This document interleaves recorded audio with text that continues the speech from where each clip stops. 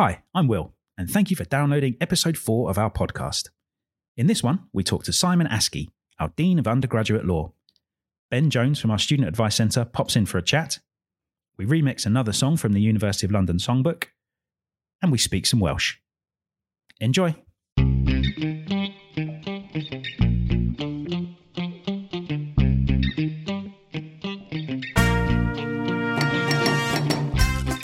Hello and welcome to the World Class Podcast. I am Will Eames and I'm joined once again in the usual spot by Joe Harris. Hi, Will. And Tim Hall. Hello, Will. Okay, it's sunny in London. It's 9 degrees and there's zero chance of rain today, which is a minor miracle in the UK at the moment. This week we've already had Storm Kira and tomorrow Storm Dennis is coming. Last time we mentioned naming of storms because there was a storm last podcast we recorded. Storm Brendan, I think it was, or Brandon. Anyway, so I found out why we named the storms because there was a bit of uncertainty. So it helps people remember them, basically, and we can communicate more easily about them. So did you say this last podcast that naming them actually yes, makes you feel less worried about them? Exactly. Because you said Kiara. I think it's Kiara, isn't it? Oh, well, that's how it's spelled, but I think it's Kira. Is it? Okay. It's Kira. I think so. As in But Keira what about Knightley. Kiara that had that song with Justin Timberlake? I don't, Spelt the same way. I'm not familiar with that one. Aren't Is you? it? Yeah. Maybe her name was Kira. I think it was Kiara. I still don't like the fact that we name storms. Yeah. So anyway, Not so in the convinced. 1950s, they developed a system where they named them because they were just using latitudinal and longitudinal numbers. So they developed the system using like the phonetic alphabet, like alpha, beta, etc. And they're using the same ones every year. So then to avoid repetition, they started using human names, female names only. Have they doubled up on names? I don't believe so. I think Right, okay. they get a new name every time. Okay. And then in the 70s, they started using male and female.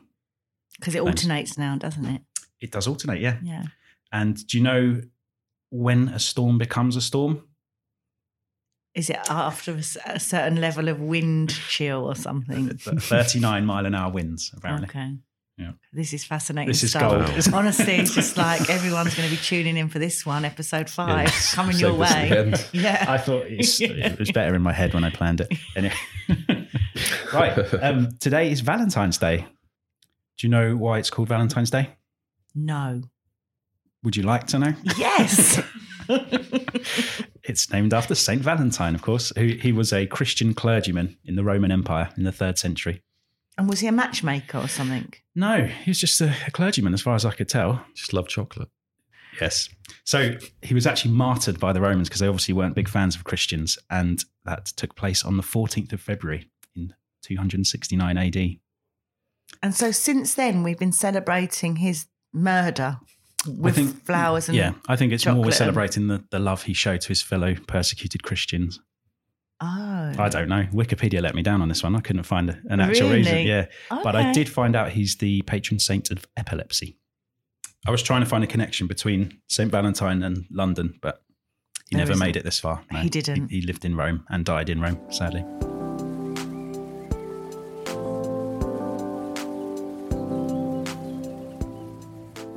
Last week, Joe met up with our Dean of Undergraduate Laws, Simon Askey, and here's their chat. It's really great to have the Dean of Undergraduate Laws with us today. Welcome, Simon. Thank you for being here with us today. We'd like to ask you a few questions, if that's all right, for our listeners to find out a little bit more about you, and you can tell our listeners a little bit more about what's happening in undergraduate laws. Sure. So I know you, so I know that you have some really interesting stories to tell, Simon. But prior to becoming the Dean of Undergraduate Laws, you did have a very varied and interesting career. Can you tell our listeners a little bit about yourself? Sure. Well, I can tell them some things that I want them to hear. I'm not going to necessarily tell them things I don't want to hear. So, of course, Fair it will enough. be a selective History. introduction to myself. This is my 3rd law job. I worked in 2 universities in the UK before this, teaching law before I came to the University of London. In fact, 12 years ago exactly today. So I've been here quite a long time. Congratulations. In fact, this is the longest time I've ever done a single job in my life. So I think the best I ever managed before that was 4 years in a single row. before I studied law, I didn't start studying law until my 30s. I think I was 31, but I can't exactly remember.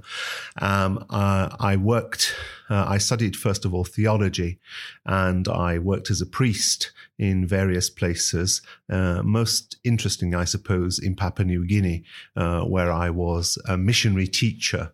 And so that took a big part of my life. I also worked as a prison chaplain and as a hospital chaplain. So I did have a variety of different jobs in my priestly life. And I worked very briefly, only for a term, in Ghana in the 1990s as well. So I knew something about the world before I came to this job. I'm sure you did. And of those kind of previous incarnations in your career, what sort of stands out to you the most? Was it Papua New Guinea? Because I can imagine yes. I mean, I that think, would be really different to... Yes, completely different to anything I'd ever seen. There, where I lived on the edge of the jungle, almost in the jungle, really, in a house made from local wood. The pigs slept beneath my house so that nobody could steal them. And they were very good at keeping you warm at night. Not that you needed to be warm because it was too warm.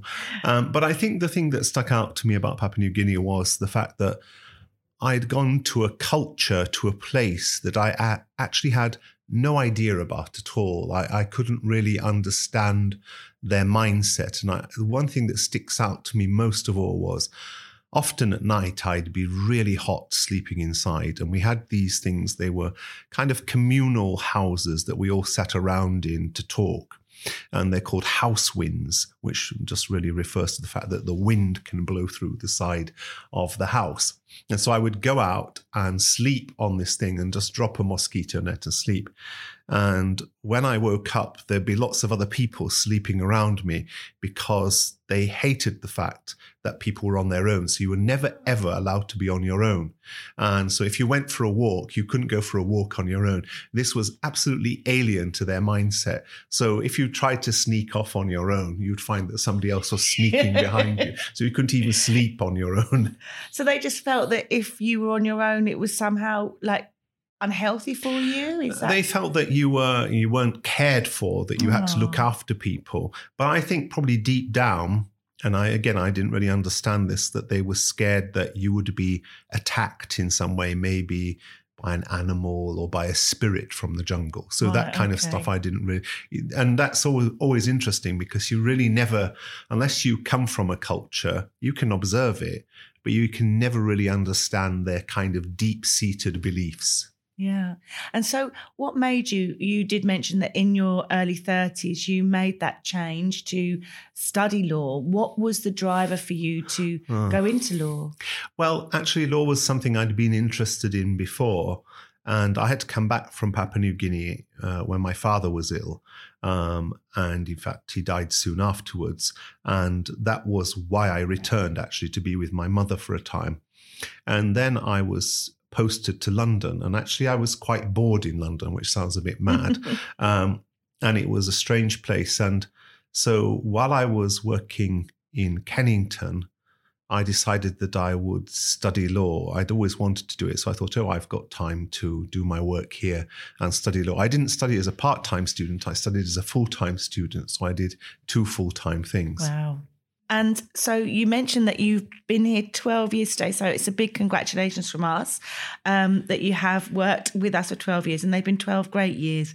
Under your leadership, I know that the provision has changed so much at undergraduate laws. The introduction for 2 exam entries, for example, the summer school. What are you most proud of, do you think, in your time, in your role? Oh, that's hard. I mean, I think probably my proudest moment and the most difficult thing that I did was to move from what was the old part, the exam by part, to a modular system. And for those young listeners, they won't know what that was. But when I came, the exams were in fact exactly like the exams I myself did as a law student at King's. You sat 4 papers together, and if you failed one, you failed all. Yeah. And it took me, I can remember actually in 2010 when I managed to get that through, it took me the best part of 2 years to get that to happen. And I was so happy that, people could keep the results that they got. And I thought that that was fair. And I remember clearly about 3 days after this happened, when I was kind of patting myself on the back for achieving this, some student wrote to me saying, "Oh, this is fine, but what about that?" And I can remember feeling very annoyed with that student, thinking, you don't know how much blood I've sweat to achieve this, and I suppose people often don't, but it's like all these things you achieve something for yourself and for the reasons that you think are right. And I wanted it because I thought it was fair.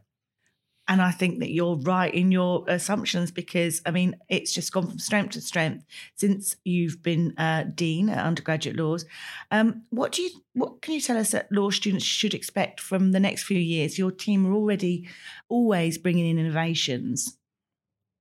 Well, recently we've launched an app which has been really fantastic. It's actually it's a Moodle-based app, but it was tailored to our program, and a lot of work was done by the team to make it mobile ready for that purpose. And it's amazing how much extra use we've had from that.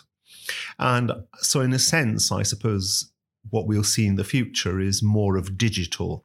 I think we're probably likely to move away from paper-based guides. It costs a lot of money to send out paper materials, and it's much better for us if we can move to a digital platform.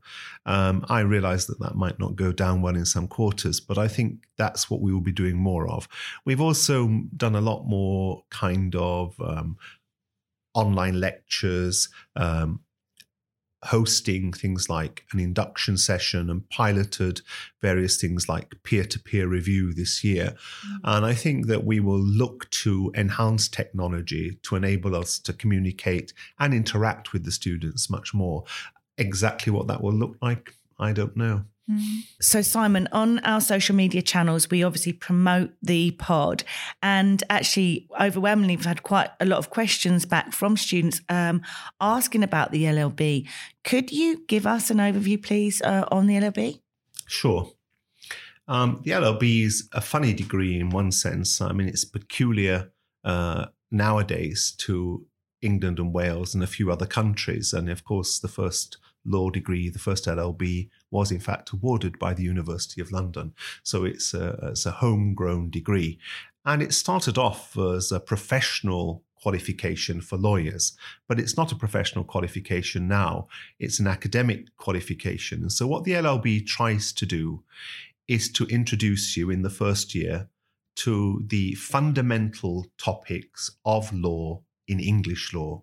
So you do criminal law, contract law, public law, and if you're a standard entry student, some legal system and method. And really what it's trying to do is introduce you to those different areas of law which are not connected. So you've got civil law, criminal law, and public law, these three areas to cover. Then, in terms of compulsory subjects, we have very little. We only have tort law in the level 5 subjects, that's the second year, and just jurisprudence in the final year. Jurisprudence is legal philosophy, and that's a peculiar London subject. It started at UCL, being taught there, and we continue it because the London colleges continue it. And it makes you think about what law is, what law should be, why do we do this, why do we follow the law, and so on. Now, if you want to be a lawyer in most common law jurisdictions, then just doing those subjects won't be enough. And so that's why the majority of our students do property law at level 5 in the second year, or land law as it used to be called. They also, if they want to practice in England and Wales, still have to do European Union law, despite our Brexit last week. And so far as we know, and as long as the professional bodies say you've got to do it, then that's what you'll have to do. And they also do equity and trusts in the final year at level 6. And so most of our students do all those subjects, and they do that because those are the basics of English law. And then the options give you a chance to build on that. So, for example, let's say employment law. Employment law draws on criminal law, it draws on the law of contract, it draws on the law of tort. So these other bits, you need to know contract law to understand company law or commercial law. So we start with compulsory fundamentals and then let you choose some things in the second and third year. And do you find that a lot of our students that actually complete the undergraduate laws degree with us, do you find that their careers mushroom out into all different areas? Because tacitly, my knowledge is that they do. We find our alumni in the HR departments of large multinationals and so on. Has that been your experience as well? Yes, of course, a lot of them start out wanting to be lawyers.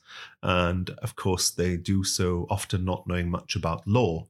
And then many of them go and try their hand at being a lawyer, or try to get in a law firm, or maybe take a placement and find that actually it's not really what they want to do. And law really is very useful for all kinds of business, commercial enterprises. So you find a lot of them do that. But you find many of them do really extraordinary things. We've got entrepreneurs. We've got a very famous actress in Pakistan who's one of our LLB graduates. We've got a pop singer. Have you really? Who's one of our graduates. So I think, we if you say to me, can you think of something that somebody hasn't done with a law degree, then I can't. No. So I think it's a great background for many things, mostly because it enables you to think logically, to look at the evidence and reach a conclusion. And in truth, that's a great skill for many things. Absolutely. And the attention to detail that's required in the role. Yeah, absolutely. I know that in your role, you have to travel quite regularly, and that leads you to far-flung corners of the world. And you visit our students and support colleagues in our teaching centres around the world. What are the highlights for you when you travel? Because I know it sounds glamorous travel, but travel is really hard when you have to do it as much as you do. Yes, I travel about a third of the year and sometimes a little bit more. And of course, most of our students are in fact in the around the Indian subcontinent. Our biggest market is Pakistan, or in the Far East, as we would say, where our second biggest market is Malaysia. We've still got a lot of students in Hong Kong, some in Singapore, and then coming back, of course, towards Bangladesh. Another big market for us in Sri Lanka, a little bit further south of there. So those are the places I tend to visit most often. Though, of course, I still visit the other places too, like Trinidad and Jamaica. Of course, once you've done this for 12 years, some places become very familiar to you. I can name all the stops on the monorail in Kuala Lumpur, but I couldn't name all the stops on the Northern Line in London. So you do become very familiar with things. And I still really do like Kuala Lumpur. It's got a great buzz to it. It's a bit chaotic, not as chaotic as Bangkok, not as calm and serene as Singapore, but it's got that kind of buzz. And so I think I like going there. I get used to the food. Some of it's very familiar. But I guess the highlight always is meeting the students, really. Whenever I'm meant to be doing a visit following a schedule, I always overrun talking to the students. I'm meant to look at the library holdings, and I do, but in the quickest way possible. And I'm not really very interested in looking around a library at a few books, but I'm always interested to meet the students and to hear their views about things, because listening to young people and talking to young people, I suppose, is what keeps you young. It keeps you on your feet, and you're never really sure what they're going to say. Whereas, having a tour of a building, you can make innocuous comments about the colour of the wallpaper or what you think about the classroom layout. But really, it's not that fascinating. Yeah. Whereas meeting the students, there's always somebody to keep you on your feet. Yeah. I mean, I have to say I've had the privilege of travelling with you sometimes, and I can, say wholeheartedly that the students are so important to you. You spend so much extra time just talking to the students after the event or the ceremony is over. And I know the students get a lot out of that. So I think, on behalf of the students, I want to thank you for what you do there, because I do think you going around the world and meeting them where they're studying is really, really important. I know when you go as well, you're often asked to MC, to facilitate or present events on behalf of the University of London. does it differ from country to country when you have to do those different ceremonial roles? It does. And if you took notice of kind of general wisdom, I mean, often people will tell you, if you're crossing culture, never attempt to make jokes. Well, I always make jokes. Wherever I am, I never stop making jokes about things. Yes, I tune them into the particular culture, and I'm mindful of what may or may not be appropriate. But I think you've got to, whatever you're doing, engage with people at a human level. Nobody's interested in meeting somebody who's a role or very distant from them. Everyone wants to meet somebody who they think they can connect with. And I think that's the important thing. So most of the time, I try to find something topical, local, whether that's making some aside about their cricket team or making some jibe about their driving or their poor public transport or whatever, something that I know that they will understand, to connect with them, because of course, you can make formal speeches, and there are things sometimes that you've got to make clear and some issues that you've got to cover. But ultimately, they want to be able to remember you as a human being, not as a role. And you've travelled, you've been to Pakistan this year so far, haven't you? This year so far, I haven't been to Pakistan. This 2020, I've only been to Bangladesh, Malaysia, Singapore, and Hong Kong. I'm going to Pakistan on Thursday of this week. Oh, are you really? That's my next stop, yes. Oh, wow. Okay. Simon, it's been such a pleasure having you on the podcast. I want to just ask you one last question before you go. If you could give our students any advice about their studies and beyond, what would that be? Well, that's very difficult. It's really hard to give people advice because mostly they don't take any notice of what you say. And so they might take notice of the Dean of Undergraduate Laws, I'd have to say. But I think you've got to find something that you enjoy about your studies and work out how to pursue that. Ultimately, in your life, you have got to become happy with yourself. If other people don't like you, well, that's tough. But you do need to learn to like and love yourself and value what's good about yourself and understand your own strengths and your own weaknesses. And really then in life, you've got to get on with enjoying those things. And how you do that in law doesn't really matter. One could say, oh, study hard, do this, do that. But actually, I think, life is about getting on with yourself and working out what you're good at and getting on with that. Words to live by. Thank you so much for your time today. Thanks very much, Simon. Welcome.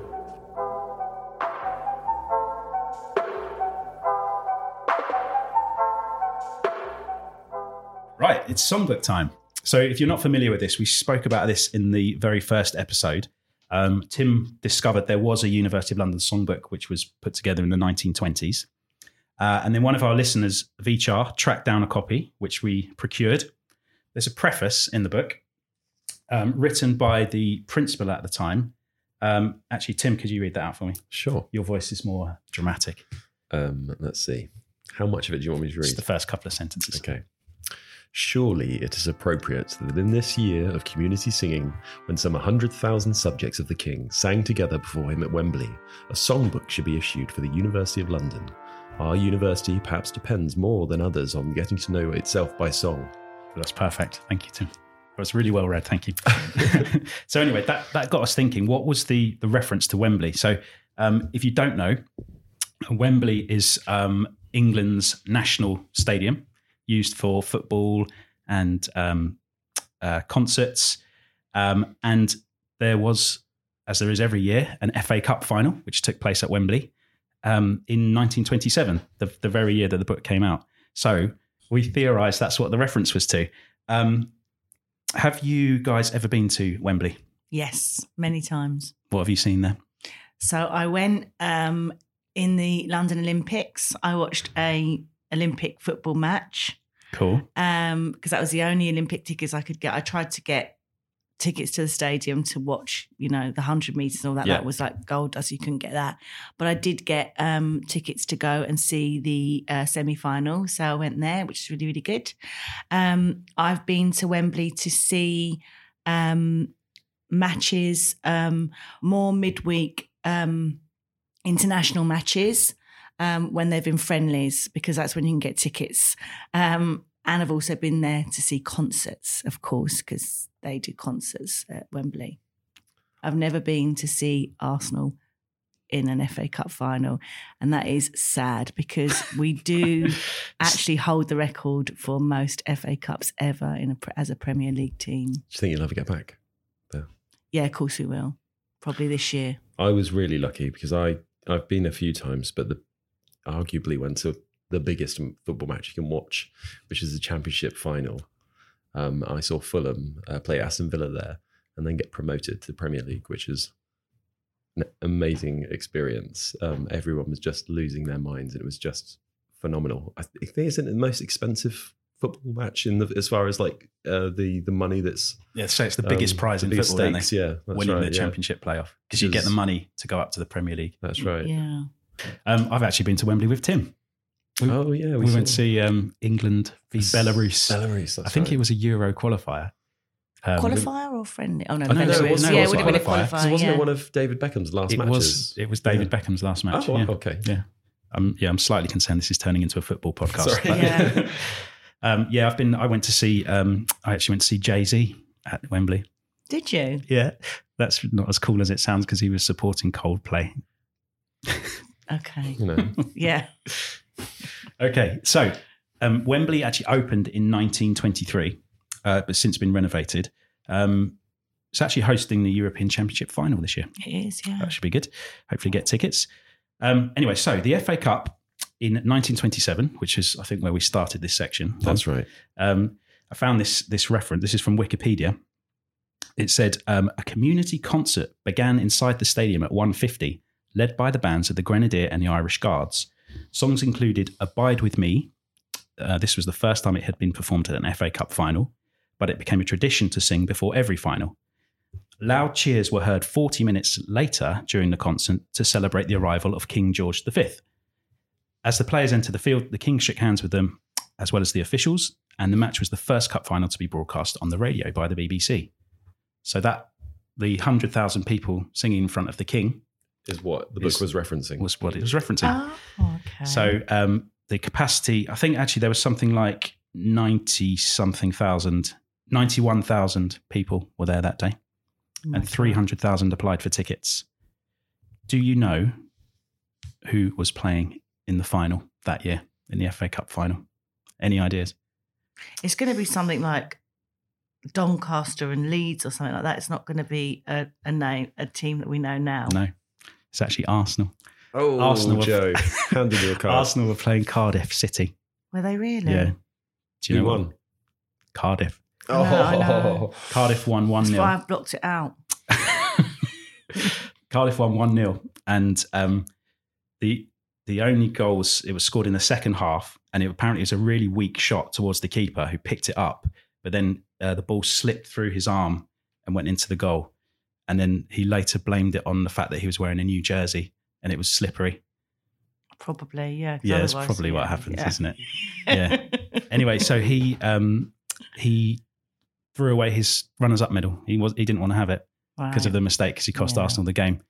And he was actually a Welshman. And Cardiff, obviously being a Welsh city, he was accused of throwing the game. Right. He probably did, didn't he? I don't want to say, but, you know, they are very patriotic down there and they do love their, you know. So last time we said that we were going to take a different song from the book each time and remix it in an attempt to ultimately produce a University of London lo-fi study playlist. I think you added lo-fi. Okay. I think that was going to be a... Well, you can't study to progressive house, can you? I don't know. If you study to progressive house, please let us know. Yeah. Okay. So continuing on with the Welsh theme, I've taken this song from page 4 of the book, and it is a traditional Welsh song called All Through the Night. And the lyrics in the book appear in Welsh with an English translation. And this is how the song should sound.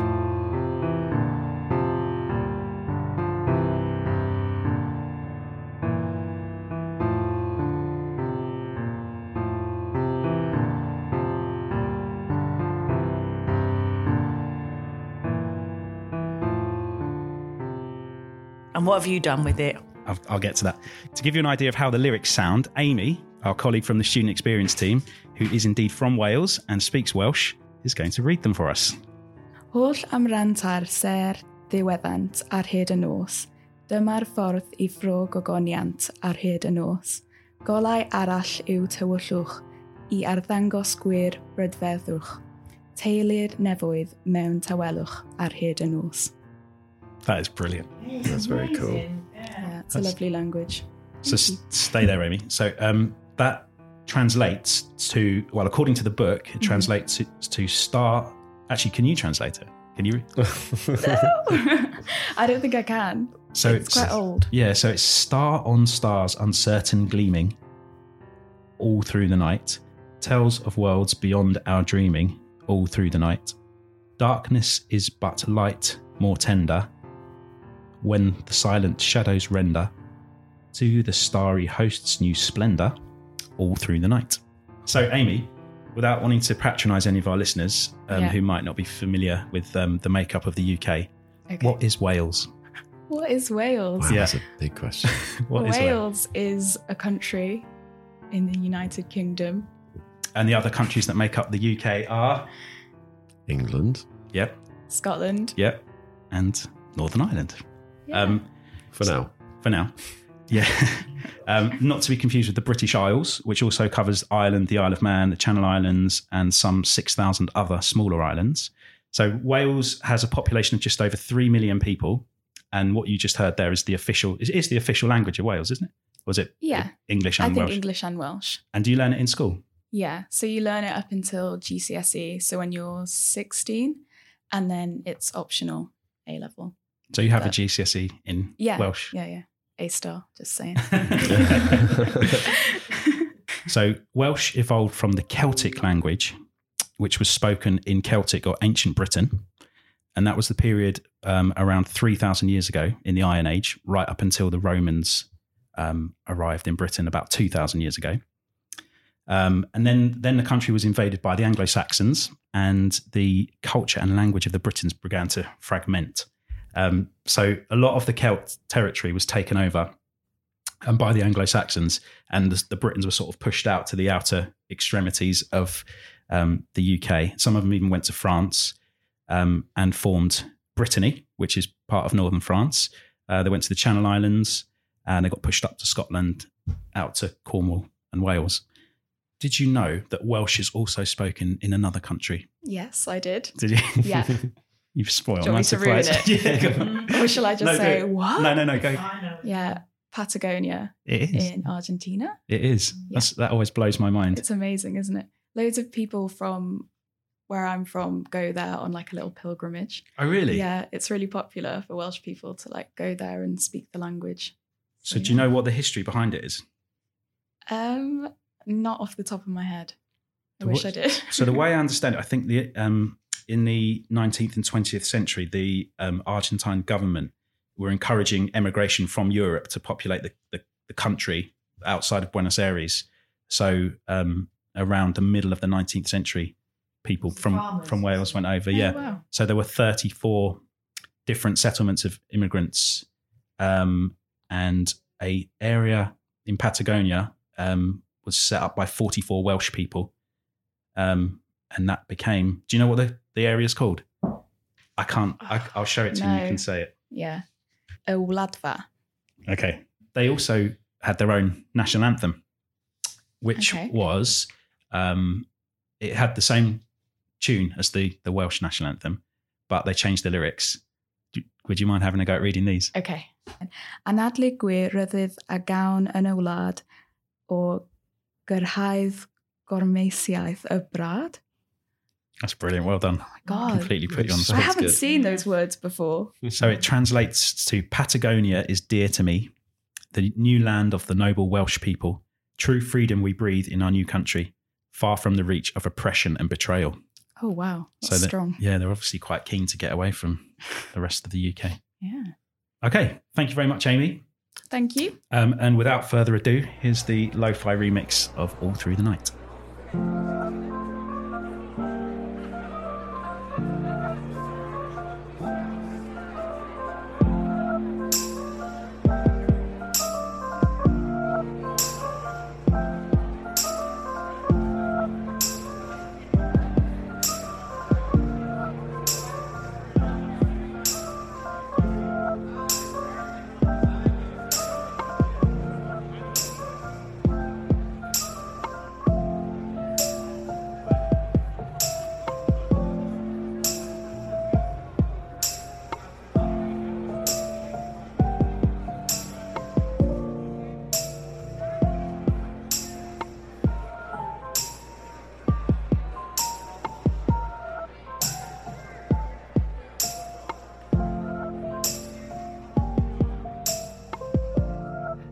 also like to welcome Ben Jones, who is the Deputy Head of the Student Advice Centre, with us this morning.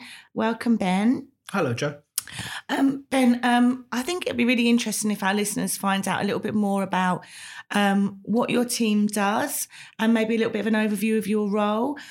We refer to the Student Advice Centre as the SAC, so we might use that terminology throughout this interview. But Ben, if you could just let us know a little bit more about you and the team's position within the university. Of course. We see ourselves as the first line of response in terms of student inquiries, whether that's in writing or via telephone calls. We do try and answer most inquiries in the first instance if we can, but we do need to liaise with various teams around the university for more specialist knowledge, and also to make sure that the student receives a full and comprehensive answer to their inquiry rather than giving them half an answer. Yeah, I know that's really important for the students, because normally when they're ringing you or sending you a message, that sometimes tend to be quite worried because about their exams, for example. I think we get a lot of inquiries around exam time, don't we? Yes, at the moment we're extremely busy with exam-related inquiries as we're just coming to the end of the deadlines for actually entering for the exams. What we do normally try and tell students, whether it's in regards to an examination entry or registration deadline, is that as long as you let us know what your problem is and get that logged before the deadline, we're normally able to perhaps give a little extension to the deadline or to make sure that you do get entered in the end. Oh, that's brilliant. So I know that you do receive inquiries throughout the year, and there are peaks and troughs within the student life cycle, exams being one of them. Like you said, we get a lot of inquiries now about those. But so can you tell us on average how many inquiries that you and the team have to deal with? I think a good way to look at it is what we normally say is an individual may deal with up to about 60 inquiries a day. And we have about 10 staff in the Student Advice Centre. So if you look at it like that, we're dealing with sort of at least 3,000 inquiries a week. And what used to be the quiet times has now changed due to the fact that we've had more courses and quite a variety of courses launch, and they all have very different dates. So when we used to have a very quiet summer, that doesn't quite exist anymore.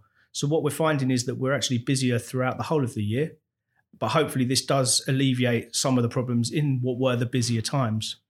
And do you and the team recommend students get in touch with you a certain way to get their inquiry resolved?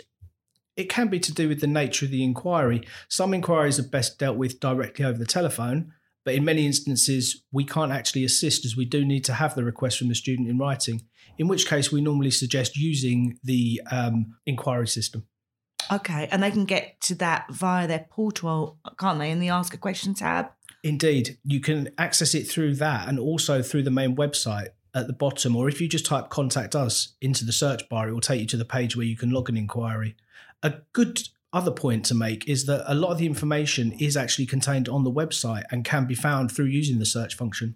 What can our students expect once they've asked their questions? So they go through the inquiry system, which I do think is obviously the best way, because then they can lay out their inquiry and you can actually review from their student records what they've asked and go back through their records. What can they expect once they've sent that their question in via the inquiry system? What they can expect is that it will be resolved for them. It may take us a little bit of time to get to the bottom of whatever the problem may be, or to speak to the correct department who may also be suffering from high workloads, but that in the end their inquiry will be resolved and resolved fully. And are there different approaches that your team must take if a student has a question that perhaps is fee related, or if it's a technical issue with the platform, for example, or something to do with their registration? Should they do anything different?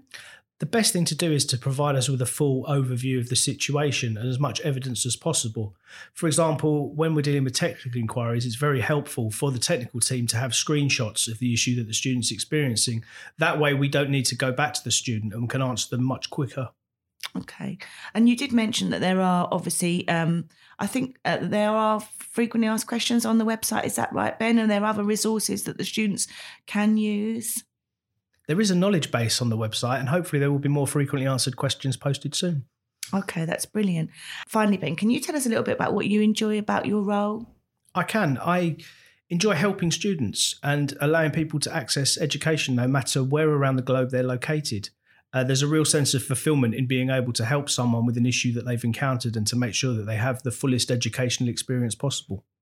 I think that's right. And I think that the students should realise that everybody that does work in the Student Advice Centre have a very similar mindset to you, because I know, because I worked in the Student Advice Centre, we all are there to help. It just sometimes is very difficult when there is quite an inquiry that might require multiple teams to actually resolve the issue. So that's sometimes where the delays are. Yes, indeed. The level of complexity of the inquiry sometimes means that we can't always answer them in the first instance. What I will say is that we will always try and make sure that it goes to someone who can answer it as quickly and as fully as possible. And we do appreciate the patience that students show with us. Oh, that's great. Ben, thanks so much for coming in to speak to us today. I'm sure our listeners will get a really good overview about what life is like for you and the rest of the team in the Student Advice Centre, and how your focus is very much on supporting our students day in, day out. Thank you so much, Ben. Oh, it's my pleasure, Joe. Thanks for having me. Thanks, Ben.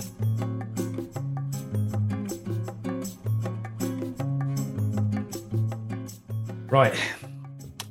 It's quiz time. Oh, Dun, dun, dun, dun, dun, dun, dun, dun, dun. Can you check your buzzers, please? Joe?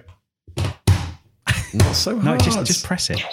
yeah, but I have to press it hard when I know that I want to get the question quick. That was mine. Thank you. Okay. You're not going to like this one. Today's quiz. Is it more biased towards me this time rather It than wasn't somebody that biased. literally sat in their bedroom and read the actual books that you were talking about? Right. Today's quiz is a history quiz. Oh. Okay. Okay. Question 1. In which century was London established, and by whom? Oh my God, that's going to be hard. But wasn't it called Londinium? It was, Joe. And I'm going to hazard a guess at, I think we'll go around the 1066 mark. Oh, it's good theory, but it's not quite right. Right. I mean, there have been settlements on where London sits before the Romans settled it, right? Londinium. But I would say if you're talking about the foundation of Londinium by the Romans, then that's, or what they called it, I would say that's like 2nd century. No, you're very close. It was the 1st century. Oh, It was believed to be about 43 AD when the Romans invaded Britain. Okay. Joe, you did actually, I was going to ask what it was known as, so you did get that. So that's a bonus point. I'll give you, surely. you'll have a bonus point. For Come that. on now. So, in fact, there was nothing in London before the Romans. There were maybe tiny little farmsteads. yeah. But the Romans picked London because the River Thames, it was deep enough to get ships through, but course. also not so wide that they couldn't build bridges over it. So there you go. Perfect Okay. place. Fingers on the buzzers. Question 2. Which Essex town did London replace as the capital of Roman Britain in the 2nd century? Colchester. You're right. Yay! Oh, what? So I Colchester. don't think I've ever been to Essex. What? You've never been to Essex? I can't think of why I would have. And by the time London became the capital, it had 60,000 inhabitants, which is a lot Amazing. less than it does today. Okay. 8 million. Around. 8 million, yeah. Right, apologies. This is another question about Romans. Right. Also, around this time, the Romans built what is now known as the London Wall, which was a defensive wall which ran around the city. Parts of it still remain today. The Romans included 6 gates in the wall to coincide with their network of roads. Can you name 2 of the 6 original gates? Like there's one near Tower Bridge, like, or at least, Tower. Bishopsgate. Oh, Got one. Okay. Name one more for the point. Oh, Bishopsgate. a half a point now. Come on. Bishopsgate. Yeah. Bishopsgate. My mind's gone blank and it's the pressure. Okay, I'll give you half a point. Okay, so the 6 original gates: Ludgate, Newgate, Ludgate Circus. Cripplegate, Bishopsgate, Aldgate, and Aldgate. and Aldersgate. I don't I know knew Aldersgate, I know and I didn't know Aldgate. Cripplegate either. Right, The for only a- one of those I know is Aldgate. Question 4. Fingers and buzzers. Okay. I've got to get something. Which catastrophic event in London in the 17th century is thought to have helped? I know this. I've got to read the question. You know the rules. Oh, yeah. You know the Okay. rules. Okay. We're trying to educate our listeners. Yeah, okay. Which catastrophic event in London in the 17th century is thought to have helped put an end to the Great Plague, which itself is estimated to have killed around 100,000 people. Oh, I think that was equal. Okay, go Say it on. together. Have it. The Great Fire of London. Yeah, you can Do have. you know where it started? Baker Street. No, that's not true. No, it's not. It's not Baker Street. It's in a baker's. It was in a bakery. It was yeah. in a bakery. But I it just was, said it that. was actually in. It was actually by the river that it started. It was Pudding Lane. And Exactly. Yeah, it was a Pudding Lane. bakery, not Yeah. Baker Street. I'm going to take your point Pudding away. Lane. Yeah. Yeah. So the Great Fire destroyed about 60% of the city. And killed all the rats. Killed all the rats. So the Great Plague was an epidemic of the bubonic plague, which spread through the bite of infective rat fleas. And do you know where it came in to the UK? No, Weymouth Harbour. Did it? of course it did. Yeah. Yeah. Maybe we should do a podcast about Dorset rather than London. Can I remind you the name of the education establishment you work for? You set Right. up, Will. Right. Last question. What are the scores? I mean, I'm winning by a mile. I mean, it's important to say as well, the Great Fire of London, one of the things that, you know, without being too funny about it, the Great Fire of London, that was one of the reasons why a lot of this is made of Portland stone as well, because they had the opportunity to rebuild. And that was when all of the big quarrying work happened on Portland. And a lot of it was used to rebuild. Absolutely right, because everything was obviously wood up to that Yeah. point. Yep. Thank you. Right. Last question. Fingers on the buzzers. What is Big Ben? It's the bell contained within the building that people often refer to as Big Ben. That's the perfect answer. Well done, Tim. Yes, it is indeed the bell. Do you know, for a bonus point, what the actual tower is called? Big Bill. Big Bill. No, it is called the Elizabeth Tower. And it was named that in 2012 to mark the Diamond Jubilee of Queen Elizabeth II. So what was it So called they before only that? named it in 2012. Well, before that, it was just known as the Clock Tower. Oh, okay. Wow. So construction was completed in 1859. Why might tourists be disappointed if they visited Big Ben at the moment? It's covered in scaffolding. That wasn't a quiz question, but thank you too. It doesn't work. No, It's not. you're right. It doesn't work, and it's covered in scaffolding. You can see the face. You can see one of the four faces, but it's covered in scaffolding because they're renovating it, and it was silenced in August 2017 for 4 years. Did you know there is a Little Ben? Where It's in Victoria, near Victoria Station. do you see it? I haven't seen it. I saw it on Wikipedia when I was Oh. putting the quiz together. Okay. I didn't know. We need to get Tim Wade back. He'd know Yeah, about that. That was built in 1892. Okay. Okay, so I think what are the scores? Does anyone I even think care? I I mean, think it was a draw. it was not a draw. There's no way that was a draw. We need to go back over I will- because I it's will listen to it. clearly. Yeah, I think it was a close one. If I take Tim's point away from So Baker Street.